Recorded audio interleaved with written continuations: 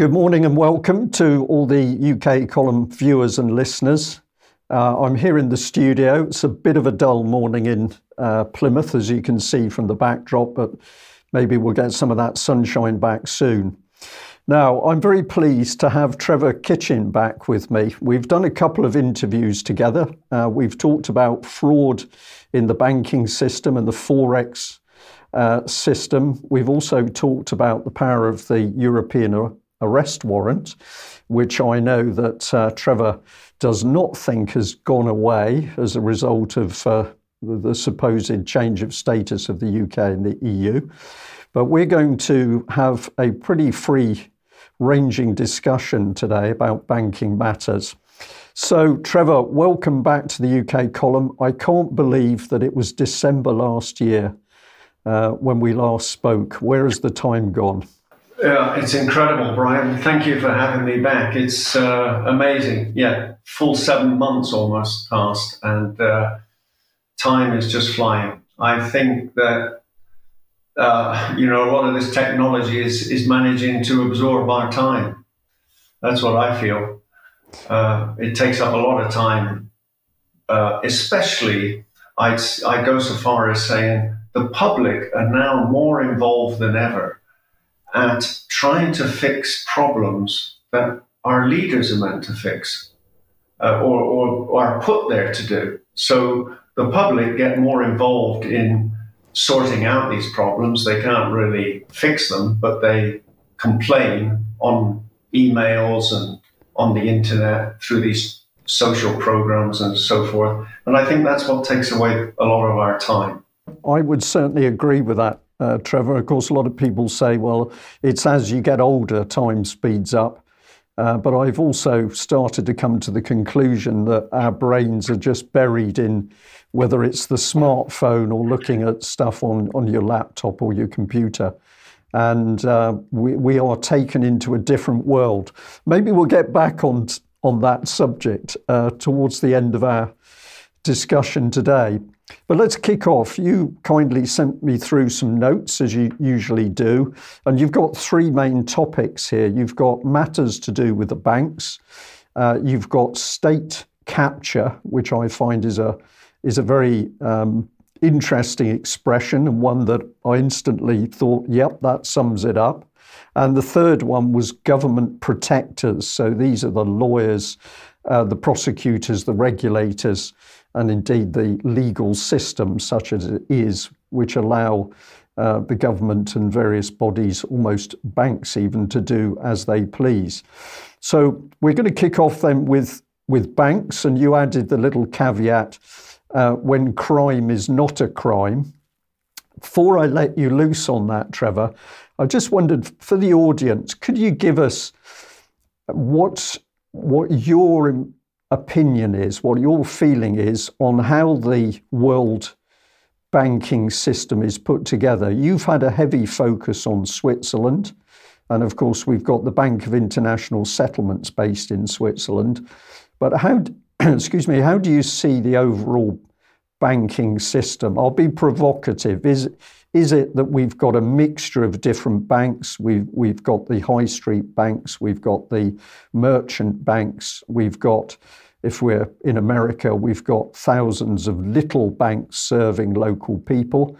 Is the system just complicated, or have we got something else at work? Well, I'm not so sure so much that we have lots of little banks. I think the banks are moving into just central banks, major banks, and that will come with digital currency too eventually, that it will just be probably one bank. I think traditional banking is long finished. If you try to open up an account in a foreign country nowadays, it's almost impossible unless you're fully resident in that country. Even offshore banking is quite, let's say, dubious nowadays, the type of questions they're asking people, and I can cover those later. But generally, I'd say banking has been split into two sectors. One is the traditional banking, which is disappearing. As we know, if you go in high street banks now, they resemble more like shops rather than a bank. as a traditional bank. And then we've got investment banking, which is what Switzerland has always been about since I first went there over 30 years ago.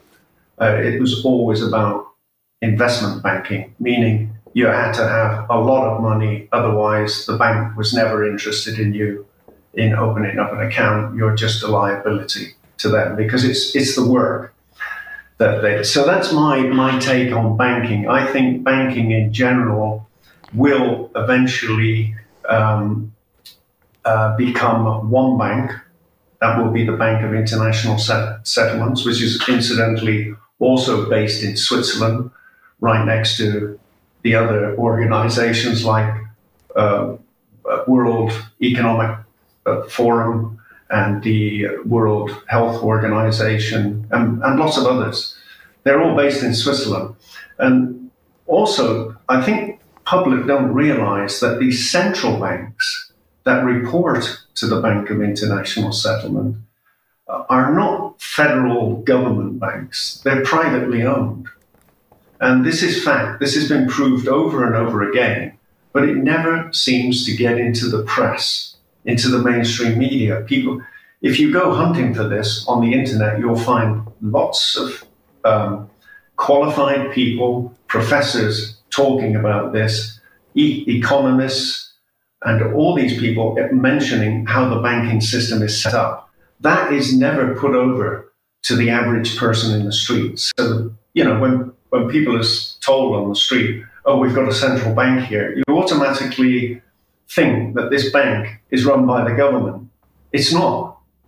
None of them. They're all feeding information into the Bank of International Settlements, which is also privately owned, and it has immunity, like the Vatican does, against police cannot enter the building, authorities cannot go in that building, just like the state, the Vatican in Rome. They're immune to prosecution, so they can do what they want. So all of these central banks do the settlements through the Bank of International Settlements in Basel, in Switzerland.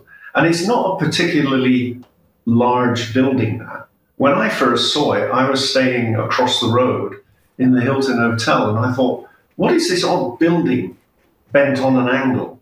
And somebody said, oh, that's the Bank of International Settlements. And I said, oh, they do all the international settlements of currencies and transactions. And they said, yeah, that's it. They regulate them. That's my take on the banking, Brian. Is that does that sum it up quite well? Well, I think so. And it was quite a few months ago on one of the UK column news editions that we did talk about the Bank of International Settlements, and we showed the documents which said that the Bank of International Settlements was now operating in UK, and we pointed out all of the statements that they had diplomatic immunity and bags couldn't be opened and minutes of meetings had to stay private. And I think this was quite a shock to some people, but really it was the start of a trail, because if we're not too sure what the banks themselves are up to, of course, we're really not sure what the people who run those banks are up to, because we never see the meetings, we never see the discussions. So I've become more and more fascinated at the realm of banking and indeed money creation, because although there are various statements as to who creates money, when I look through the available information, it becomes very murky as to who ultimately is making the decision that currency is going to be created. And of course, if that's digital, huge amounts can be created by one person at the press of a button. Correct. Zero Hedge is a website, a financial website. They look into all these matters, and many years ago, they were actually publishing the traders who were responsible for the currency crisis. They actually put photos there. These traders came from all walks of life and all different countries. Many were Russians, many were Swiss, And it was then that we're manipulating the Swiss franc to become so strong. And, you know, you have to say, after all of what's happened with Credit Suisse and UBS, all these scandals that have been out, they've been fined billions of dollars, that they're still in existence. And the Swiss franc is still the most valued currency in the world. It's maintained its strength against the pound, the dollar, the euro. And since the currency crisis, by the way, in 2011, it hasn't budged. Someone is locking those rates and not letting them move in a natural way. Exchange rates move because of trade, import and export. If you export more, your currency becomes stronger. If you export less, it becomes weaker. And so why these currencies are not moving daily by natural forces of economics it baffles me. I look at it every day and I see, for example, this week, last week, the Swiss franc was exactly the same on Friday as it was on the Monday before against the euro, the dollar and the pound. It had not moved. So someone is manipulating it now, the currencies, to stay where they are. And I think this is all getting ready for this digitalization, the central digital currency that they're gearing up for, so that when they eventually convert these currencies, they will be locked in a range that the public are going to pay for. Very interesting comment. A question for you. Do you believe that the power base for the world financial system is actually in Switzerland? 100%. I believe that. Not only I, but many other people. I mean, there are financial centers such as London, Tokyo, New York, but there is a reason why, again, those currencies have nosedived against the Swiss franc, and the Swiss franc remains the choice value of currency. It's, the gold prices can go down, silver can go down, the Swiss franc never goes down, it only goes up. So yes, I do believe that Switzerland is the chosen country. It's not chosen by Swiss themselves, I don't think. I think it's all the other countries use Switzerland as the base. And that's why when you see these banks collapsing like Credit Suisse, they quickly blame other people and not the Swiss, and they're protected, just like the Bank of International Settlements. It's an immunity, it's diplomatic immunity. Nobody's going to hold anyone to account. They'll get a slap on the wrist, a major fine, and they're free to walk away. But in the meantime, if you or I did something like this, we'd be in prison. You've actually very nicely taken this through to your first topic, because when you're talking about banks, when crime is not a crime, you are very much making that statement on your knowledge and very personal experience of what happens when you challenge the Swiss banking system. And I asked the question about whether you believe that it was Switzerland that had the power base for the global financial system, and you said yes, you do believe that. So now we've locked these two things together.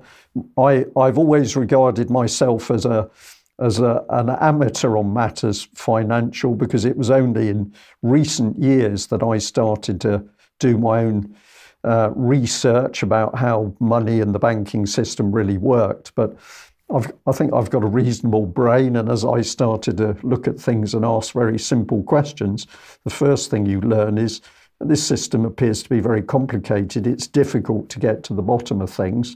But yes, once I discovered the Bank of International Settlements, you found a bank with immense power and diplomatic immunity, and it was centred in Switzerland. So take us into your discussion point of banks when crime is not a crime. What started you with that title? There's quite a few whistleblowers who are in trouble in Switzerland. And the ones who are in the biggest trouble are the ones who report financial crime. or banking crime, anything to do with a financial institution. There are other whistleblowers that report crime in manufacturing companies and things like this. But when it touches banks, it's automatically a crime to report a crime. This happened to not just myself, it's happened to Rudolf Elmer and many other people in that country. So I think, Switzerland's banks were stopped basically from going out to other countries and poaching business. They were stopped from that. That was under these new FATCA laws, money laundering and tax evasion. So they were no longer allowed to aid and abet in any of those things like money laundering and tax evasion. But while I'm on that point, I'd like to make a quick note of what lawyers regard that with their semantics. And this is where the lawyers come in on this and how things have changed with my interpretation of lawyers and what they're there for. Lawyers say tax avoidance is legal and tax evasion isn't. So I automatically think, well, what's avoidance and what's evasion? They're playing with words. They're playing with our language. And this is happening not just in this situation that we're talking about now. This is happening with everything that public are touching nowadays. You do something wrong and they'll twist it another way and make it look different to what it really is. So that was my point on the word. Now, after poaching, banks like Credit Suisse set up branches in other countries like America. They went to America and they said, let's set up a branch here because we're not allowed to go out from Switzerland and bring the business back to Switzerland. That's forbidden. So they set up banks like Credit Suisse First Boston. This is the one that's caused all the problems now with the collapse of Credit Suisse and all those bondholders and shareholders losing 95% of their money. Now, Credit Suisse's management, their aim, and others as well, is obviously, in my opinion, to go and steal money from shareholders or bondholders in order to pay their salaries because they have no business. We're going back to the original question that you asked. What is banking about? Investment, traditional banking. Traditional banking is gone. Investment banking, well, what do you want to invest in nowadays? The Celtic tiger is gone. The Asian, whatever they called it, that's all gone. There's not many resources left on the planet. So these guys are just pretending to invest in stuff. And that's why the shares went down the drain, basically. So what happened is these managers were protected from criminal sentencing by this, in my opinion, again, by the Swiss government to save themselves embarrassment. And the Swiss prosecution services and regulators refuse to recognize this as fraud and theft and charge these people with criminal offenses. Instead, these government prosecutors recharacterize, again, coming back onto the play of language, they reclassify, or in a legal term they use nowadays, recharacterize, that's the word they use in law, mismanagement, they recharacterize fraud as mismanagement. This is where it's all going wrong.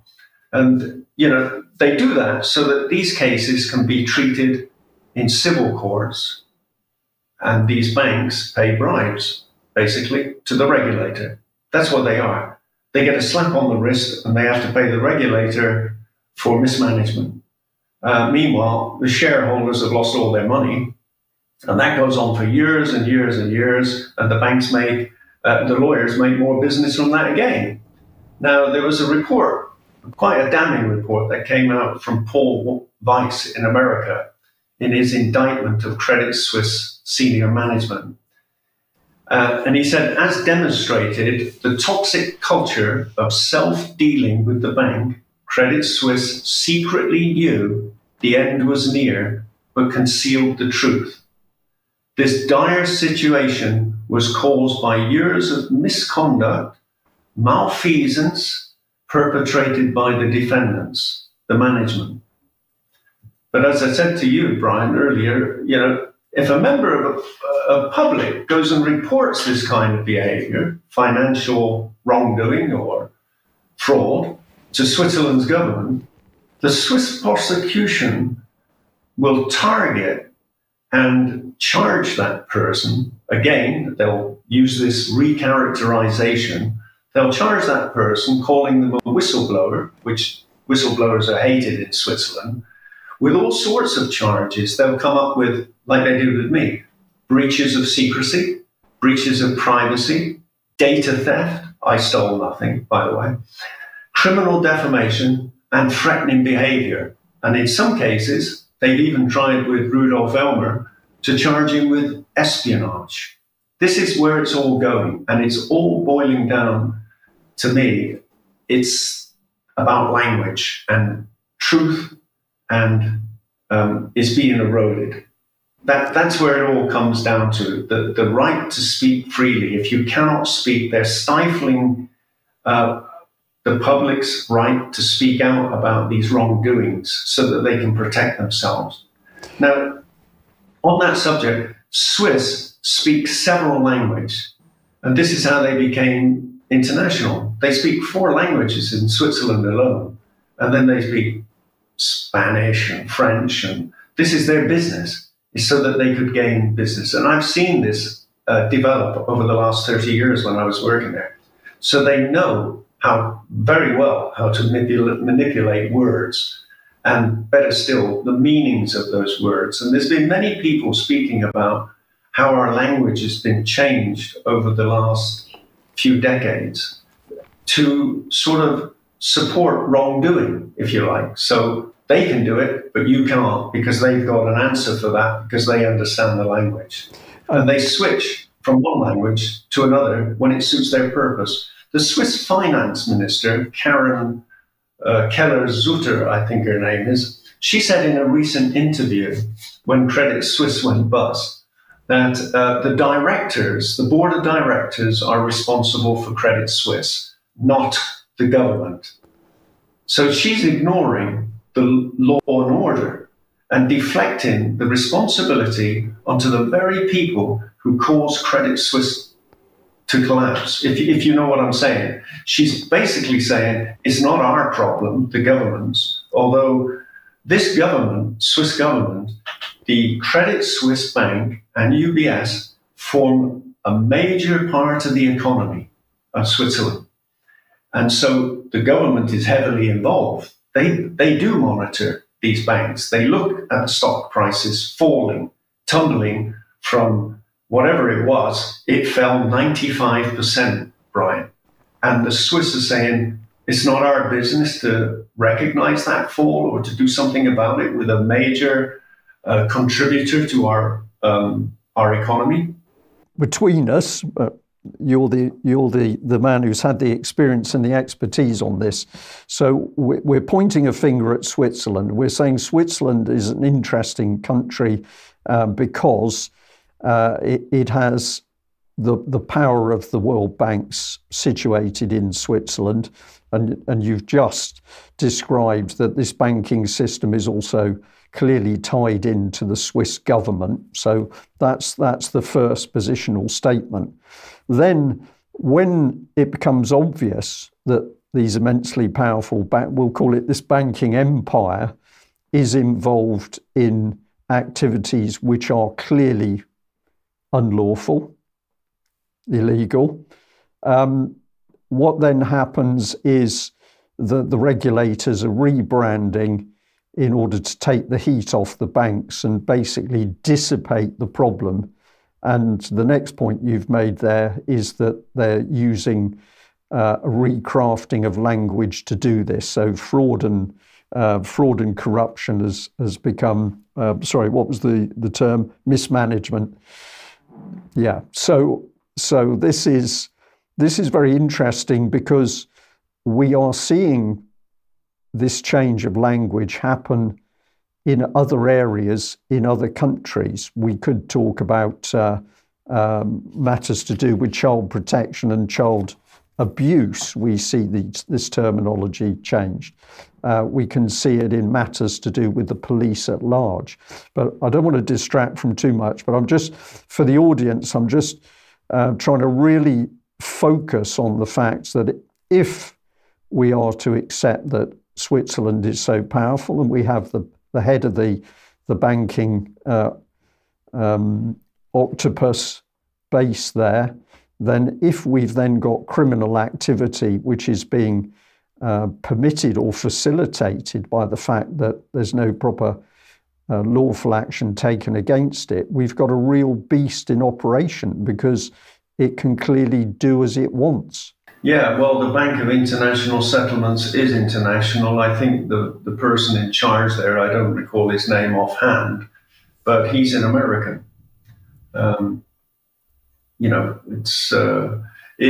We do have a beast, and it's worrying for the future.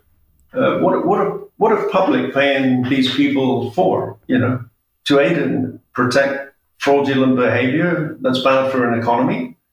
It makes no sense. It's affecting people on the street, and as you said, the language being changed is in from every perspective. It's not just about banking, and this is not just about Swiss. What I'm talking about here in Switzerland, it is related worldwide. It's just that the focus is on Switzerland because all these other countries use Switzerland as the center point. That's proved by the Bank of International Settlements, the World Health Organization, the Red Cross. What else? They're all there. They're all based in Switzerland. And they say, well, we base ourselves in Switzerland because the Swiss are so efficient. Well, are they more efficient than a workforce of 20 million in the UK? Are 2 million people in Switzerland more efficient than 20 million in the UK or 30 million in Germany or many more in the US or Asia for that matter? No, they're not. So why is everything focused in Switzerland? That's why I keep coming back to this. And I've spent 30 years of my life there. Well, you brought it up, so let's just touch on it. But you had a quote here from a journalist called Ambrose Evan Pritchard, and this was an article from the Telegraph on the 24th of March, where the title was that the era of Swiss exceptionalism is over. And there were a number of quotes. But why have you picked up on this article? And what does Ambrose actually mean by pointing a finger and saying that era of Swiss exceptionalism is over? Well, I think Ambrose Evans Pritchard, I've read a lot of his articles. He seems to cover all this, like the financial crisis and all these type of things. And it's usually, what do they call them? Op-eds, opinion. So he puts up his opinion on Telegraph, and I think he's right in what he's said, and he's pointed out some very good. He's picked up on some very good points. Karen Keller, the Finance Minister of Switzerland, used to be a translator, and she's now running the finances of Switzerland. She has no experience in finance. And he says in that article, this is as amateur as it gets. He's not the only one.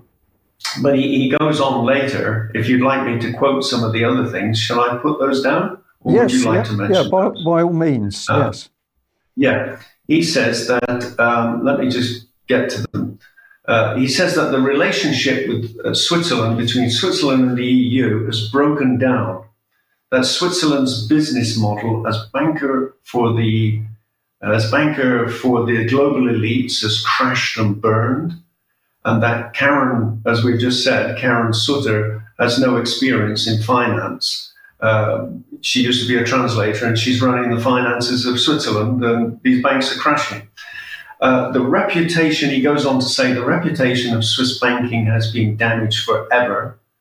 The legal theft of 17 billion was executed without an accounting justification. Swiss authorities will rue the day when they picked this fight. Trust is everything in banking, and Credit Suisse have clung too long to the old Swiss recipe of bank secrecy, wealth concealment, anonymity, and tax avoidance. Switzerland has maneuvered itself into a diplomatic quagmire out of hubris and addiction to the old recipe. He goes on to say that Britain's pensions fiasco, he sort of compares it to Britain's pension fiasco that happened. He says that was scarcely better, but the difference was that the British political leaders responsible were completely decapitated instantly. In other words, they were held accountable. The Swiss haven't been. No relevant actor in Switzerland has been removed from their job. The UK has been rock solid at a time of great peril for the European civilization. I'll repeat that. At a time of great peril for European civilization, the UK has been rock solid. I agree there, because when they find that people are wrong in the UK, you're not charged with privacy and secrecy, that you're a criminal because you've defamed someone. You're held to account and you're fired. That's it, period. This is not happening in a major country like Switzerland that claims to be a democracy. They don't. They let these people off. Anyway, he goes on with another quote. Ambrose goes on with another quote, and he says, the war has had the opposite effect, the war in Ukraine, for the Swiss, exposing the threadbare moral claims of their, sorry, I've just had to change the page, so, of their neutrality. There comes a point when this crosses into complicity.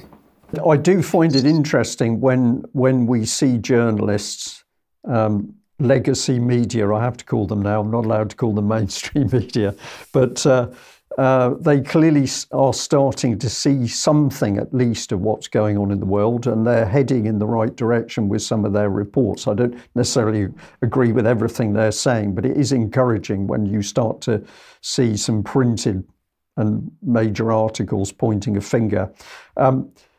So very interesting observations. While you were reading those out, I couldn't resist it, because in my head I thought, yes, and in Switzerland we've got a special organisation which I'd just like to mention.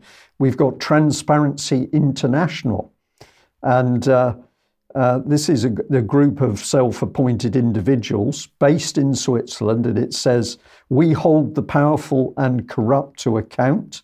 By exposing the systems and networks that enable corruption, we advocate for policies and build coalitions to change the status quo. And based in Switzerland, they are holding conferences to address these problems in countries all over the world. And I found this quite amusing, with a black humour approach. I've had a lot of dealings with Transparency International in respect to writing to them for one-way communication. They never respond. I've written dozens of emails to them about the situation I was put in, and that not one of them have responded. Not one.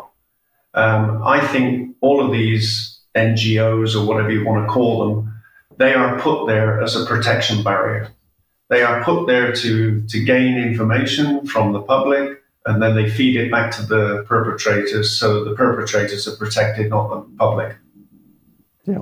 I wanted to go on, Brian, with something that I thought about with the Swiss banking thing, which came up in the news also recently, where people who mention certain things against the banking system, how they're held to account, or they have their accounts closed. I just wanted to make a point about that. Nigel Farage had his account closed because of his holding certain views on Brexit. And that was the same situation that happened with Ai Weiwei, the Chinese dissident, Ai Weiwei, when he had his account closed by Credit Suisse for voicing his opinions too. That's it, basically. They just close your account when they hear what they don't want to hear. Again, it's all going down to speech and double standards. of course, the dissident, you mentioned on the interview that we did together, and I'll make sure that both interviews are flagged up at the end of this one so that people can, if they don't know, can go back and listen to what actually happened to you. But at least we can say with Nigel Farage that the additional publicity, I think, has really made quite a lot of people think. This has been going on in the background for quite a long time. Suddenly he gets hit with it, and via GB News, there was enough publicity to actually push this out to a lot of people. I know, straw poll here in Plymouth, but I can talk to people locally, and they say, that's really scary, that the banks can just shut your account. And I said, yeah, it's been happening to a lot of people. So we're now beginning to see we've got a corrupt banking system. It has no transparency whatsoever, and it is above the law in its seat of power in Switzerland, but it's also above the law, I think, in many other countries. So if your account's shut, what can you do? When I reported fraud and corruption to the Swiss authorities, they didn't close my account. They went into it and stole part of my pension, £30,000. And the Swiss prosecutor, to get away with that, to enable her to get away with it, she recharacterized what they were charging me with was privacy and secrecy and defamation and all this. She recharacterized this to a crime of me making threatening physical violence against them because I'd written to them. Can you believe it? This is what's going on, Brian. As soon as you say something nowadays, they take it and twist the language. Yeah. So this is the bottom line, is what they're doing. If they can't win one way, they try another way. So they did. And by the way, what happened with his account, Nigel Farage, who said it's worked in his favor. This is this famous, I think they call it the Barbara Streisand effect. Have you heard of that? I haven't. Embarrassed myself. Because somebody was caught filming her house once, and she complained about it, and it got even more publicity than she had intended. So they've labelled it the Barbara Streisand effect when it backfires. Okay. All right. Thank you for that. Well, let's move on to this phrase of state capture. What do you feel state capture is, and why should we be paying attention to it? This is something that I was just looking at on, I often read what's going on in the World Economic Forum's website.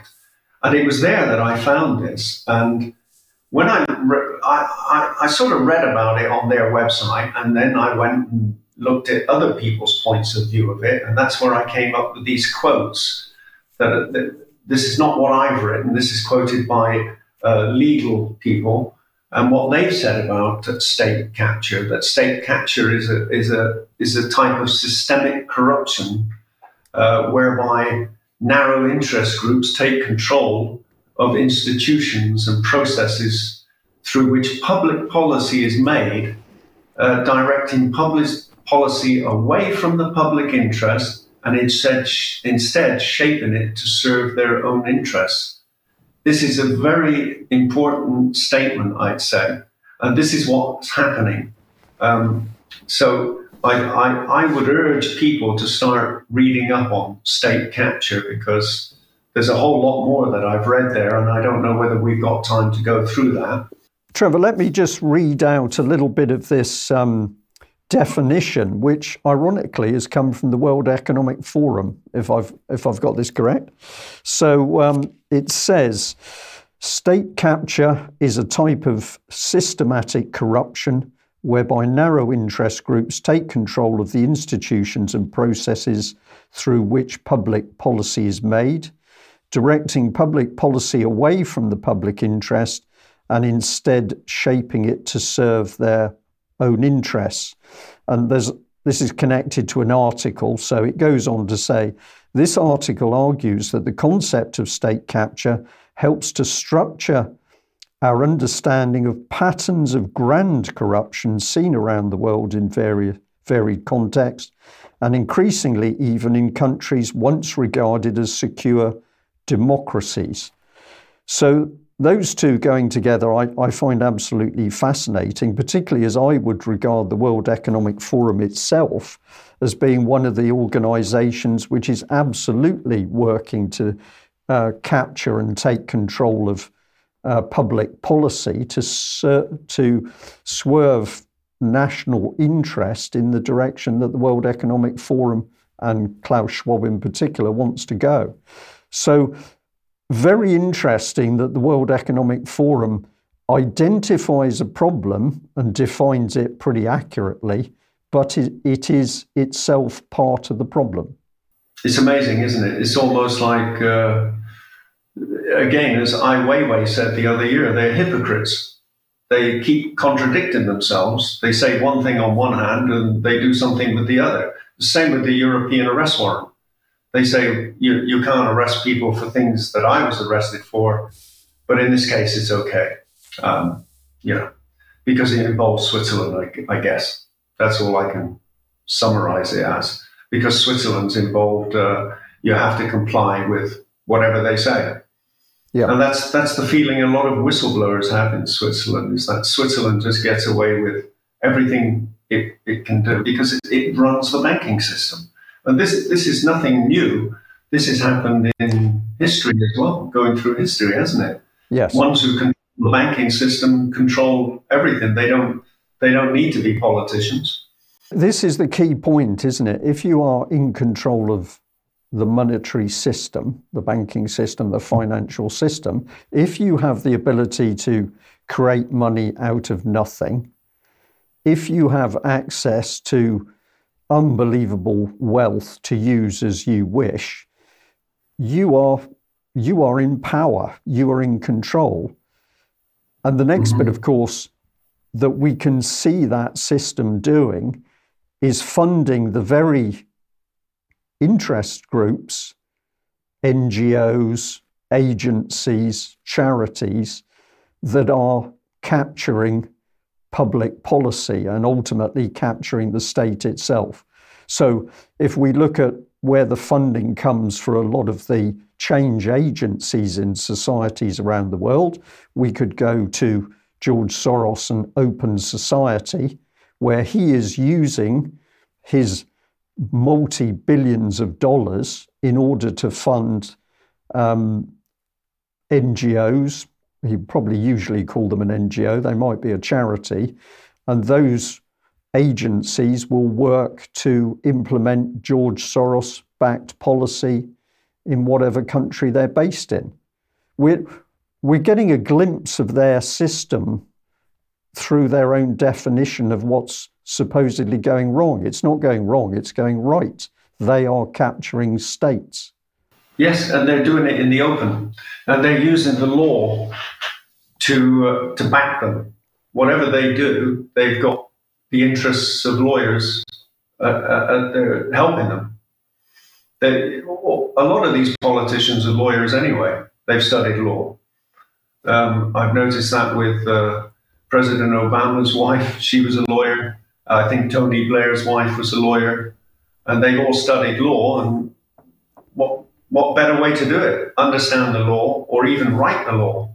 Yes. Make the law, or break it. Make it so that you can break it. When you were talking about aspects of the law earlier and the use of language, my mind took me back many years ago when I was with a mother in a family court.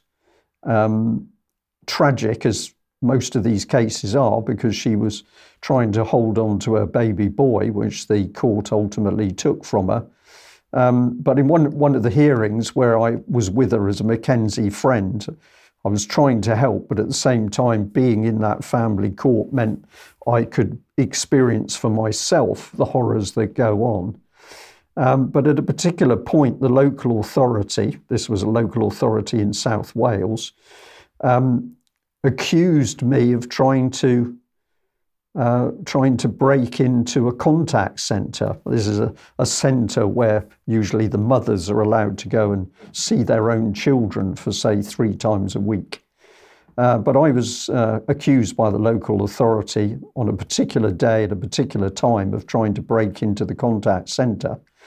And I was pretty shocked when this was put forward. And the judge didn't seem to sort of pick up on it at the time, but I was very concerned about where it could go. So when that particular hearing was over, I got 6 witness statements to say that on the date and time that the local authority was making this claim, I was working at the UK column in Plymouth, which was the absolute truth. When those witness statements were submitted back into the court and we had the next hearing, the judge got onto the subject. He looked at the statements and he looked up at me. I can still see his face with this smirk. And he said, "Oh, Mr. Gerrish, I rather think that the local authority has made a mistake." And I said to him, "Well, I don't think it's a mistake. I think it's perjury." And he didn't like that very much. Later in that same hearing, he was to say to me, "Mr. Gerrish, if you dare to report any of these proceedings, I will put you in prison." And that was part of my education as to how the law worked out of sight of the public, because no press, no jury present in that family court. But the language, what was clearly perjury, had been changed into a mistake. And that was it, just brushed away. What I noticed when you were explaining it is that you started with, there was a case against this poor lady that something had happened with her child. And what they did was the way I see it is they attacked you to deflect your concentration away from that and defend yourself. This is a trick, it's a psychological trick that they tend to use. And I see this everywhere nowadays. When I'm reading the papers and stories and so forth, I see that authorities will immediately attack you. To deflect from the point that you're trying to report. They've done this with me in Switzerland. As soon as I reported fraud, they said, "Well, if you come to Switzerland, we'll grab you at the border." And instead of going ahead with the fraud that I was trying to report, I started asking questions and defending myself. Why would I be stopped at the border? That's exactly the direction or the route, the path that they want to take people down. They want to deflect away from the real big picture of what's happening. And in your case, I guess they won as well. Ultimately, they won because, yes, that was another child that was taken away from the mother. Just absolutely horrific to watch and observe. But we're on to a really key point here, aren't we? Because we're talking about criminal activity taking place, and then it is being covered up or facilitated by the use of language. We've got onto this pretty strongly, but we've now got the added element that they're not only using language in a special way, they're using applied psychology in a malicious and special way. So now we've got a really poisonous cocktail that we've got people with immense, we're going to stay on the financial banking system, people with immense power by means of the wealth that they control are backed up with a corrupt system of law which is prepared to manipulate language and the truth and to use, I'm calling it malicious because it is, malicious applied psychology to prevent the ordinary citizen or member of the public from challenging what they're doing. They just print more money, which in my opinion is counterfeit, because they're not doing real work, these people. They are actually printing money to fund these type of people in fraud and corruption. I can't see it any other way. And what they're trying to do to people like me is silence and muzzle me from speaking, so that in the end, I come round to their way of thinking. Another applied psychology is that in the end, I try so hard, and I've seen whistleblowers in Switzerland who have battled for 15 years, Brian, and in the end, they don't know where they are because these people throw so many details at them and attack them with things that are irrelevant to their cases that these people run off and start defending themselves instead of speaking out. I can speak freely because I'm not in Switzerland. If I was in Switzerland on this interview, I'd be arrested, without a doubt. Yes. The police just shot somebody a couple of weeks ago. Again, that never hits the international press. A policeman shot a young man the other week, and then they killed a young coloured man, because there's a lot of racism in Switzerland, doing the same tactics as the Americans did. They kneeled on his neck for 3 minutes until he died. He had a heart attack. That never hit the international press. It was kept quiet because it's in Switzerland. So I've written to many journalists in Switzerland. They never print any of the things that I've tried to bring to their attention. And I end up wondering in the end, Brian, what am I trying to do? I'm just trying to be an honest person and bring to light things that are happening that I believe shouldn't happen in an honest world, in a democracy. That's all I'm trying to do.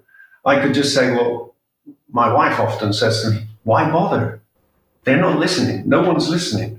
But if we all think like that, then what future do our children and grandchildren have?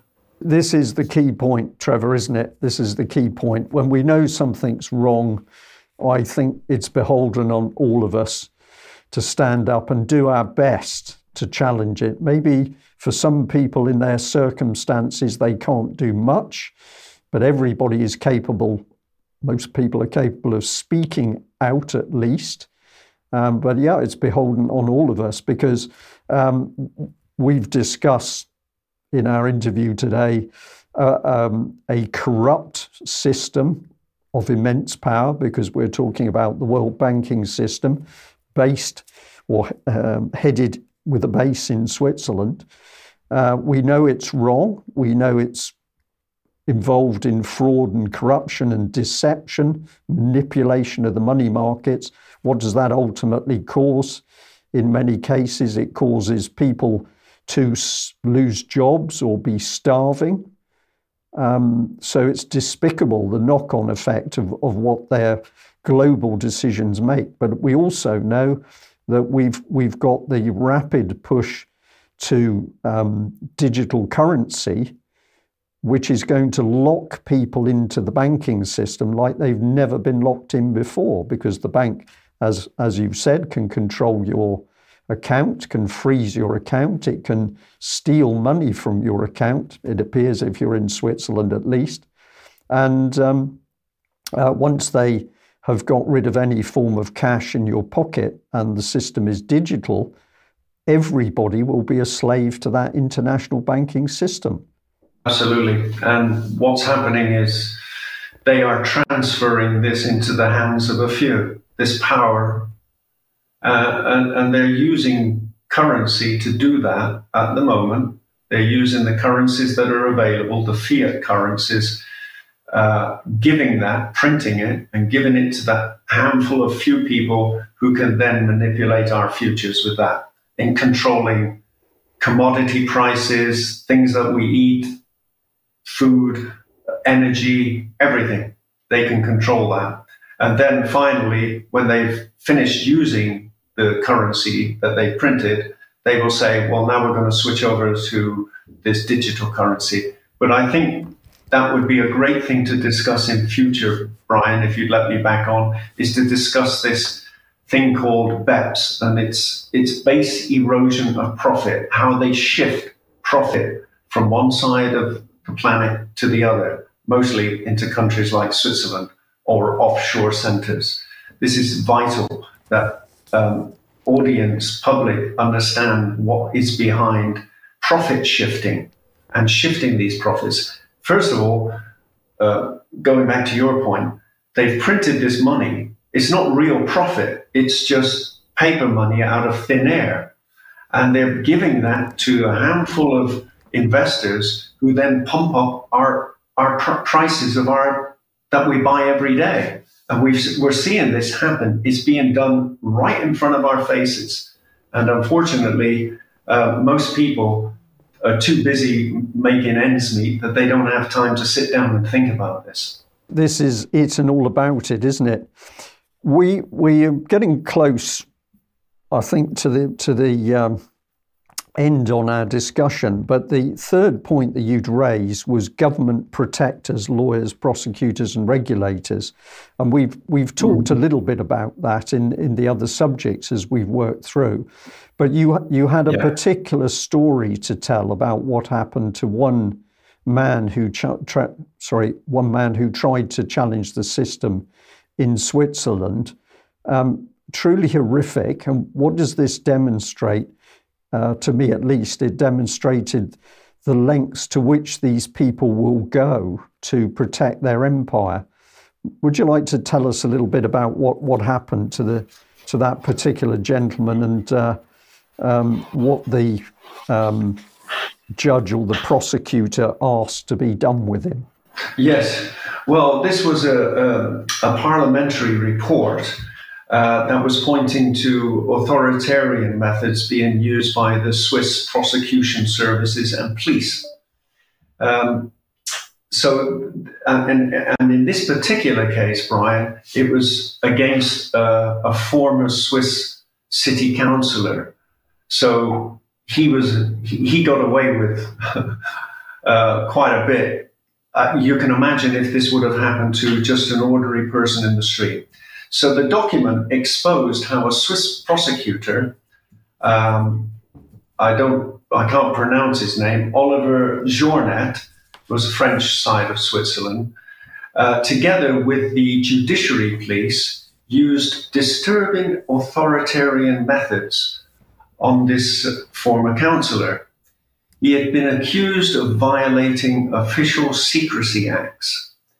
In his arrest warrant, the prosecutor expressly demanded that the police search the orifices and body cavities that would be, and they should be searched without the aid of an instrument. This is shocking.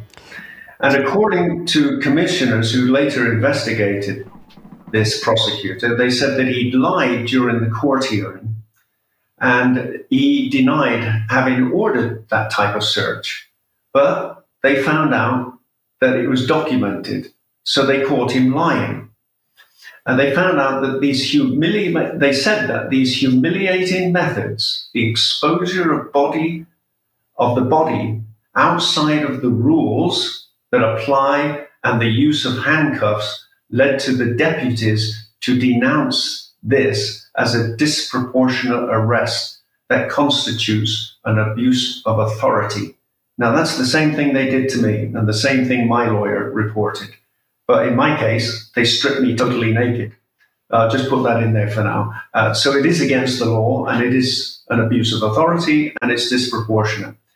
The commissioners went on and they found that the prosecutor had given orders to the judiciary police to hold the defendant in a dungeon in Switzerland, near Geneva, that was 2 meters by 1 meter. I mean, Brian, what year are we living in? This is 2023, and this is being done in a country, Switzerland, that tells the whole world what a democratic country it is. And these type of things are carried out there.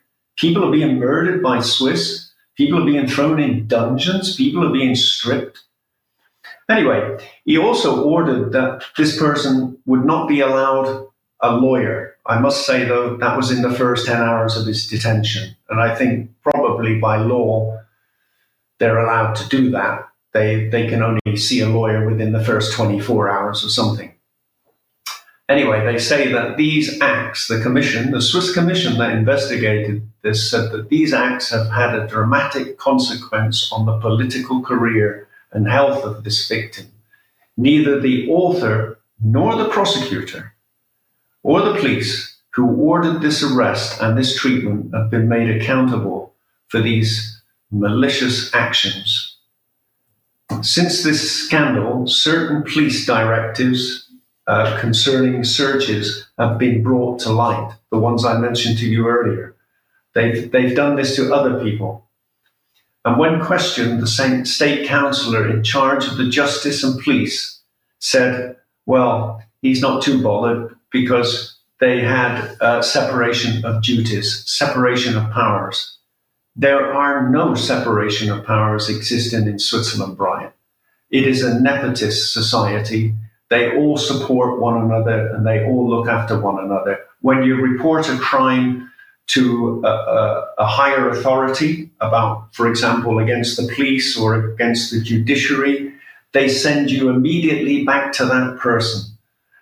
Not only this, what they'll do, like they did in Rudolf Elmer's case, is they do not separate duties. They will condemn that person for even reporting these crimes.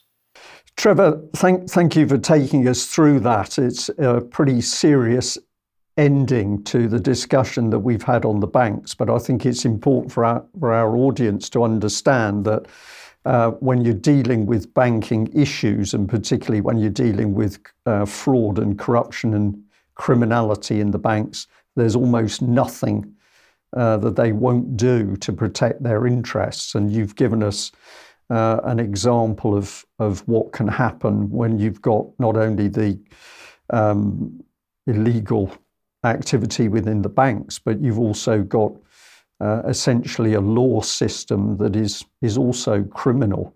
Now, you've focused a lot in Switzerland, but there have been many occasions when we've seen massive failure, if we want to be nice to the system in UK, if not rampant criminality in the court system. So the onus is on people to do something about this. We all need to stand up and be counted. You've got our audience paying attention at the moment. What would you like? I always ask this question because I think it's a good one. What would you like the audience that's listened to this discussion today, what would you like them to do to try and assist the situation? I would say carry on speaking out when you see something wrong happening. You can never be guaranteed that there are any safe places for public to speak up, but we need to, because if we don't, then corruption is just going to thrive. And I've said this before, it will just continue to get worse for society as a whole. That's what I would say.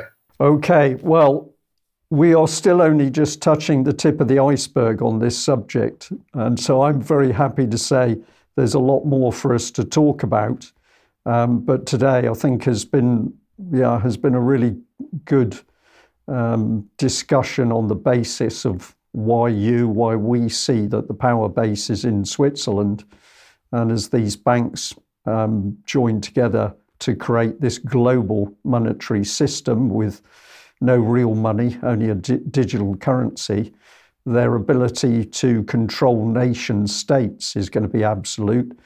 But it seems to me absolutely true where they really want to go is to control the world. They want global control. I'll throw that back to you and we'll end on that note. What do you think? Well, I think you're right with the digital currency. And what a lot of people probably don't understand is that we're already on digital currency. I keep telling my wife the same thing.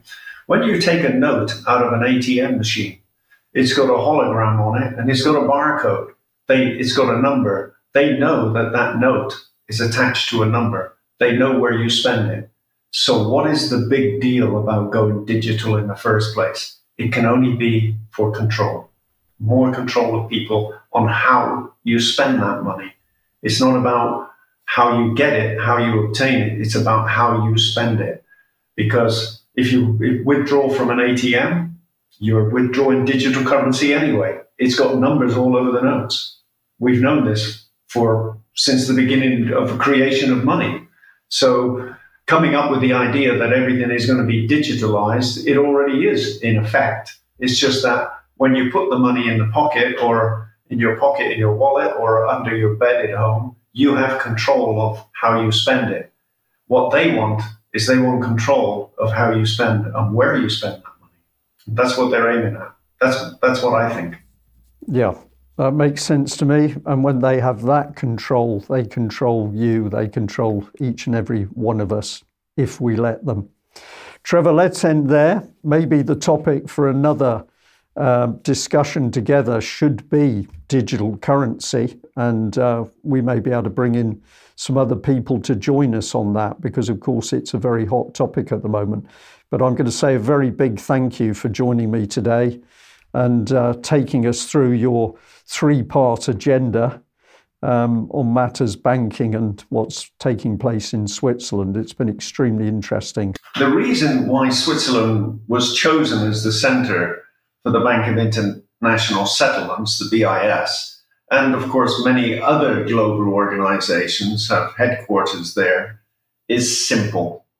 It's because of secrecy laws. Switzerland has some of the strictest secrecy laws in the world, not just in banking, but in trade and other services too. Violating those banking or trading business secrecy laws is a criminal offence in Switzerland. And that carries harsh fines and harsh long-term prison sentences too. So the Swiss judiciary and its media are well prepared to combat any reputational damage to the Bank of International Settlements or other businesses that affect the Swiss economy.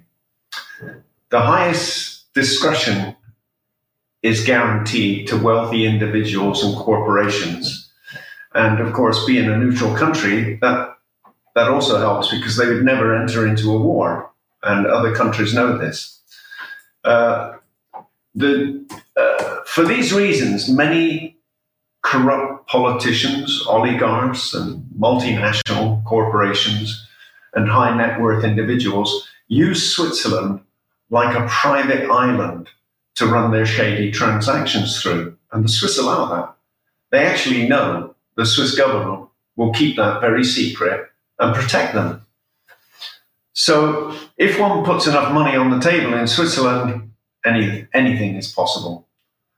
They also have, by the way, multiple duty-free storage facilities across the country in Switzerland. Anyway, I believe that this is all about secrecy, and Swiss love secrecy, especially when it comes to themselves and money. Well, at least the Swiss government, I wouldn't blame everybody there. Swiss banker fees, just as a matter of interest, for these corporations and these oligarchs now almost match the tax savings that they make.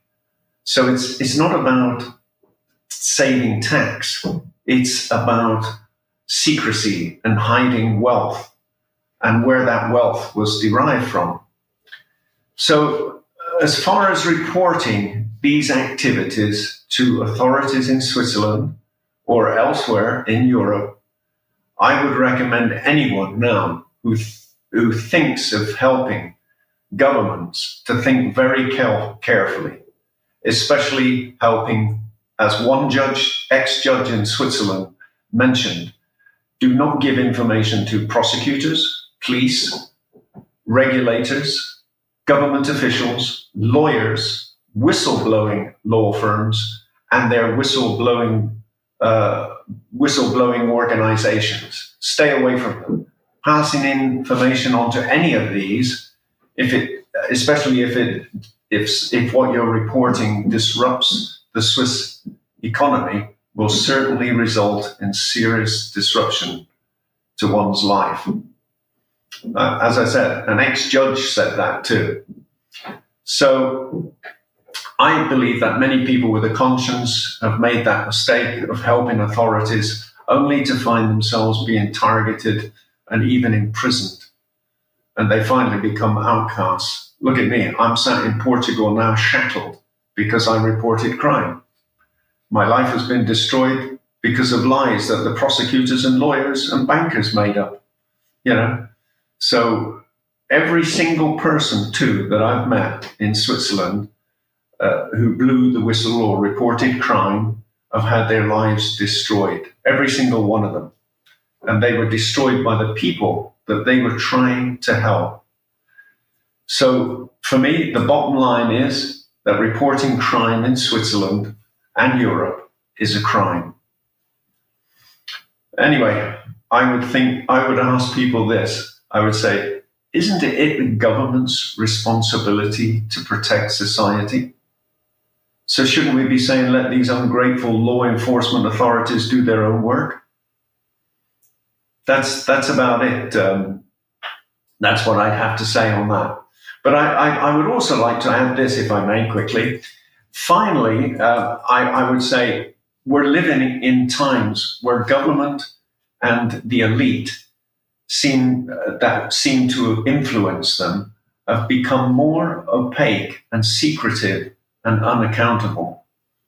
And meanwhile, the public's lives have become more exposed. You know, we have to give identity, personal details. We must comply with everything, even restricting our speech and our expression.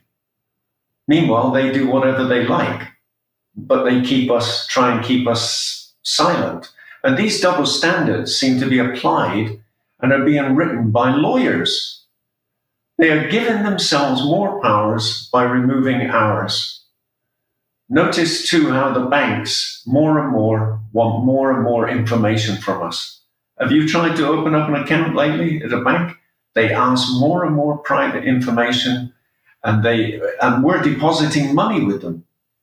It's no wonder that they brought out this GDP, this data protection law in Europe, because it's been put there to make us feel comfortable and prepare us for the things that are coming. And that is, we have to give more and more information to them, and they give us less about themselves. So I'd say, don't give them any information and let them do their own work. Excellent. Thank you. Okay, well, for our viewers, we'll leave it there. We will be back for another session in due course. Bye-bye.